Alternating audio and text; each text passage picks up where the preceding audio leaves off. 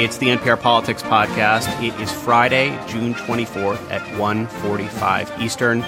I'm Scott Detrow. I cover the White House. I'm Danielle Kurtzleben. I cover demographics and culture. I'm Sarah McCammon. I cover abortion rights. I'm Carrie Johnson, national justice correspondent.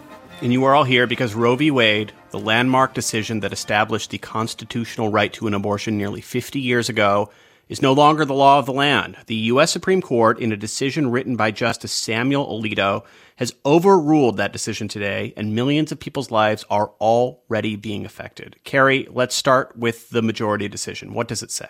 Yeah, there's a couple of lines under the holding written by Justice Alito. It's really stark and really clear. He says the Constitution does not confer a right to abortion. Roe and its sister case, Casey, from 1992, are overruled, and the authority to regulate abortion is returned to the people and their elected representatives. That's it. Okay, so let's talk about how state laws are already changing. And Danielle, I want to start with you. Many states had what are so-called trigger laws. If Roe v. Wade was ever overturned, these laws would go into effect. And today we are just seeing a cascade of states enacting these laws. Tell us about them. Right, yeah. So there are 13 states that had trigger laws on the books, trigger laws that said if Roe is overturned totally or in part, these laws would go into effect and ban abortion except in very, very particular cases. For example, a pregnant person's life being in danger. 3 states have immediate trigger laws: Kentucky, Louisiana, and South Dakota. And then you have different kinds of trigger laws in other states. You have some states where the trigger law goes into effect after 30 days. And you have other states where there's some sort of a step required, where a governor or an attorney general, for example, has to certify something. Now, that has already happened in Missouri, for example. Mm-hmm. In Missouri, the state AG said, yes, this law can now go into effect. But beyond that, there's also a bunch of states that had pre-Roe laws. Now, those laws could not be enforced while Roe was the law of the land. But now in states like Wisconsin and many others, those laws are now very much in force. So there is a whole mess of new abortion restrictions that are just going to kick into effect or could kick into effect. So, Sarah, this really creating, and at the same time, you have Democratic states in recent weeks have talked about kind of further enshrining abortion rights and increasing resources to even people in other states who need to now cross state lines for abortions. I mean, this creates a country of abortion states and non-abortion states, but that trend had been moving in that direction for a while now, hadn't it? Very true. Already in large swaths of the country, it was very difficult to get an abortion. For example, South Dakota for years had been down to just one clinic and had to fly doctors in to provide abortions. Missouri also down to just one clinic, which has been barely performing a handful of abortions for the last couple of years because the state laws there were so cumbersome. I mean, patients had to come in and get a pelvic exam and wait 3 days because of a state waiting period to get an abortion. And most clinic officials there told me most would decide just to cross over the state line to Illinois, which is one of the states that's really becoming and will continue to be kind of a hub for abortion services. That state has a Democratic governor. The legislature has taken some steps to expand access in the past couple of years and remove hurdles to getting an abortion. Planned Parenthood has a new large clinic in the western part of the state.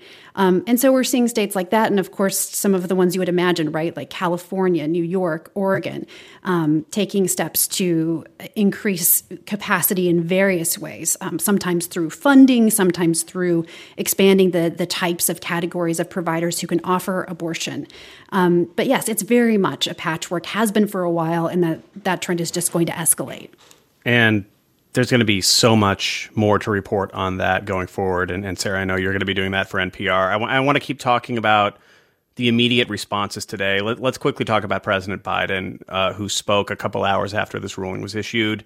As with so many other things happening right now, his power here is limited. He cannot stop Republican legislatures from passing new laws. He said a few things: that the federal government would ensure women can cross state lines for abortions and get FDA-approved pills that can end pregnancies in the mail, which is, of course, a federal operation. But Biden's big message was, this is something that needs to be dealt with in the ballot box. Voters need to make their voices heard.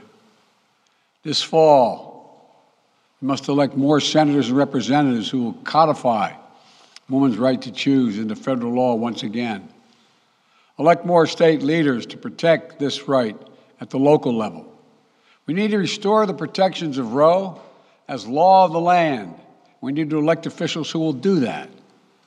This fall, Roe is on the ballot. Personal freedoms are on the ballot. The right to privacy, liberty, equality, they're all on the ballot. So, Danielle, the central thrust of Biden's message is Roe is on the ballot this fall. But this fall, there are so many indications that Democrats will lose seats, not gain seats, in big ways that are really hard to change the political dynamic of, including rampant inflation. Right, yeah. I mean, my first response when I hear Biden say liberty, equality, they're on the ballot, abortion is on the ballot, I think of an activist I talked to right outside the Supreme Court on the day that the Dobbs decision leaked.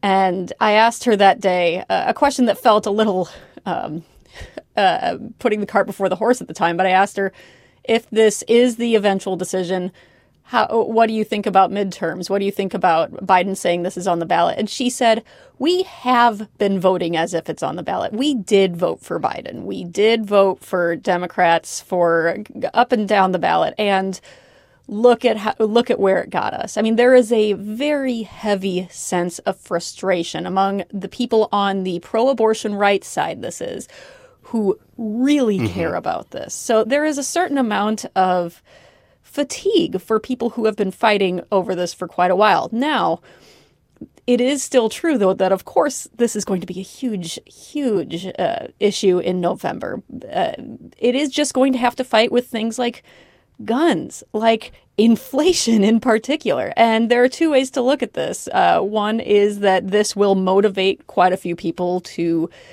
get out the door and vote, particularly on the pro-abortion rights side. But then again, this really excites a lot of people on the anti-abortion rights side. And furthermore, you do hear from a lot of people on the right, on the Republican side, that, hey, inflation is still really bad. We think that is going to take precedence. Mm-hmm.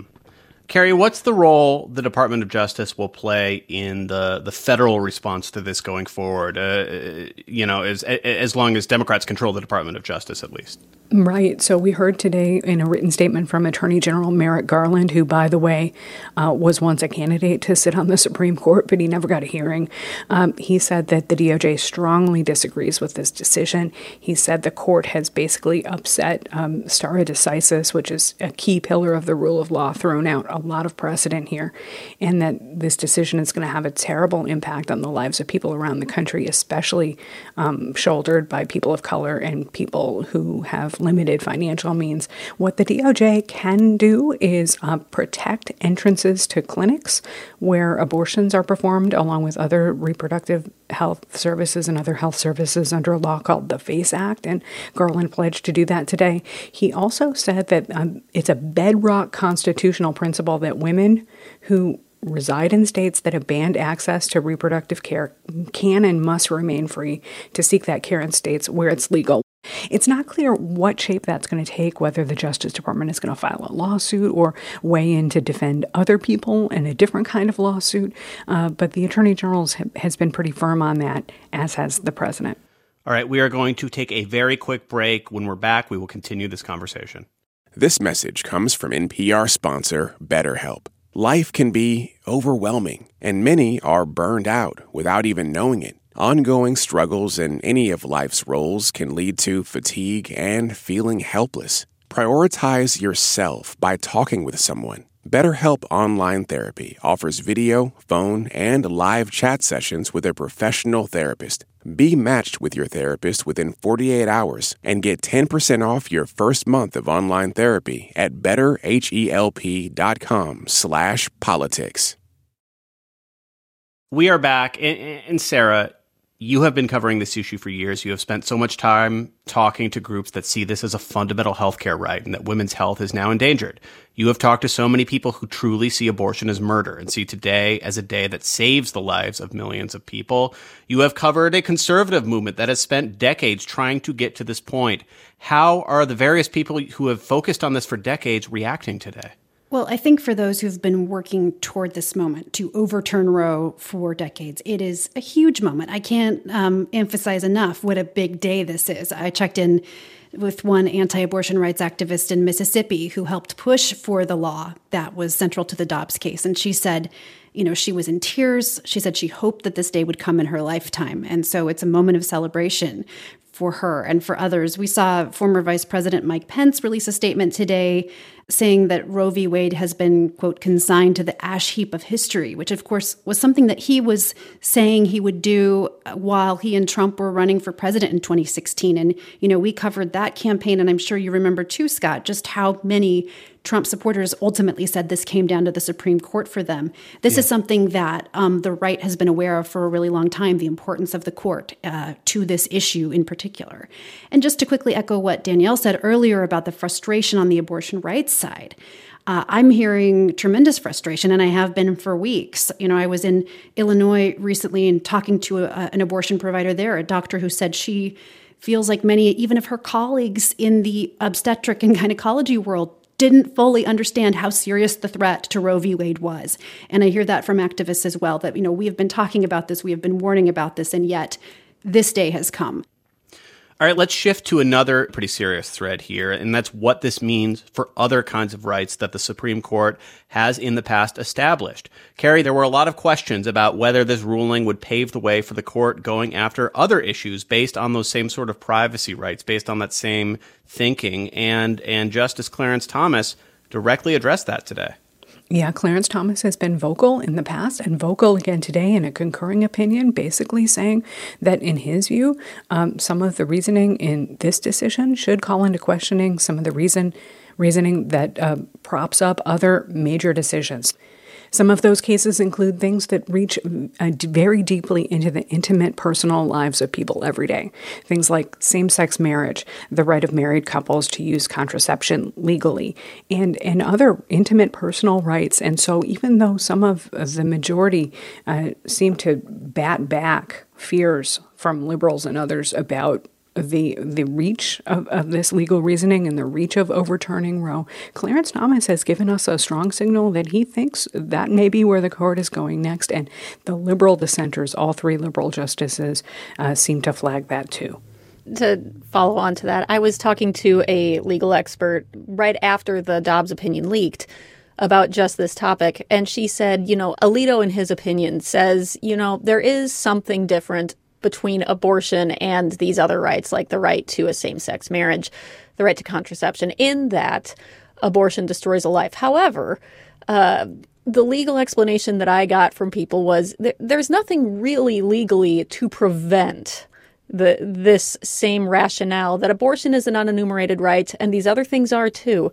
There's nothing to prevent that from coming in the future. Well, I think that leads to, there are many big questions today, but one of them is what the implications are for this court. Carrie, Chief Justice Roberts has spent so many years trying to keep this court out of politics, trying to keep this as the last, national institution that people still have some trust in. We have seen that erode so much already. I can't imagine this would do anything but further that erosion. A pretty drastic erosion, Scott. We had a new Gallup poll come out suggesting that high confidence in the court is down to 25%, which is an historic low. It's down, I think, 11 points year over year. And I think that poll was taken even before this week, even before the court's decisions on the Second Amendment conferring a right to carry a gun outside the home, and now overturning Roe v. Wade and Planned Parenthood v. Casey cases that people have relied on for 50 years, actually taking away a constitutional right for the first time in recent memory. This is a very tricky position for the court to be in with public opinion. I was just outdoors on the street in Washington, and I saw two young women carrying banners, I think walking on their way to the Supreme Court. There are people outside that court right now demonstrating. And Biden did specifically talk about peaceful protesting. There's no place for violence and threats. Sarah, what comes next? What will you be looking for? We have conservative states passing new laws. We have organizing happening on the streets. We have a lot of broad political questions of how this fits into the mix of other big issues out there. I mean, what will you be looking for in the coming months? I think you're going to want to watch what the state legislatures do. There have been calls for some legislatures to convene right away and pass new legislation in response to this decision. I don't know if that will happen, but certainly next year when most states reconvene their legislatures, there's been, a flurry of activity in the last couple of years, and I expect more, probably refining of some of those laws, debate over those laws. Another thing to watch is medication abortion. I mean, the abortion pill has really changed the way that I think a lot of activists think about self-induced or self-managed abortion. Before Roe v. Wade, there were not really safe options for people who wanted to induce their own abortions. Today, that's different. There are all kinds of legal questions, and certainly opponents of abortion rights are looking for ways and trying to legislate ways of restricting abortion pills in various ways. But that is kind of a new front in this battle. It is the most popular choice for people seeking to terminate pregnancies. It's much easier to do at home than it ever was. And so I think that's where a lot of focus is going to be in the future. Mm-hmm. I would just tack on to what Sarah said in terms of what we're looking for. One next vote to just watch is in Kansas, where there is a state constitutional amendment on the ballot on August 2nd. And that amendment would say that you are not guaranteed a right to an abortion in the state constitution. So if that passes, that would mean that any laws that do pass after that say abortion is restricted in the state, they would be much harder to challenge. But besides that, the swing states are always important to watch. But a big thing now is in those swing states, for example, Wisconsin, where there are big Senate elections. Those are states to watch to see how big of a motivating factor abortion is and how much both sides use it, because that will tell you a lot about how much both sides perceive that their voters care and have an appetite for more or fewer restrictions. The other thing I would watch quickly is efforts toward federal legislation. Both sides of this debate would like to see their position enshrined in federal law, and both have proposals out there that they support, and it's hard to get anything through Congress right now, but of course that could change if the voters wanted to. Yeah, which is the bet that Joe Biden is making or trying to make today. We have covered so many seismic moments in this podcast, and this is another one of them. Thanks to all three of you for the reporting you have done on this topic in particular. You will keep covering it going forward. We will keep talking about it in this podcast. I'm Scott Detrow. I cover the White House. I'm Danielle Kurtzleben. I cover demographics and culture. I'm Sarah McCammon. I cover reproductive rights. I'm Carrie Johnson. I cover the Justice Department. Thank you for listening to the NPR Politics Podcast.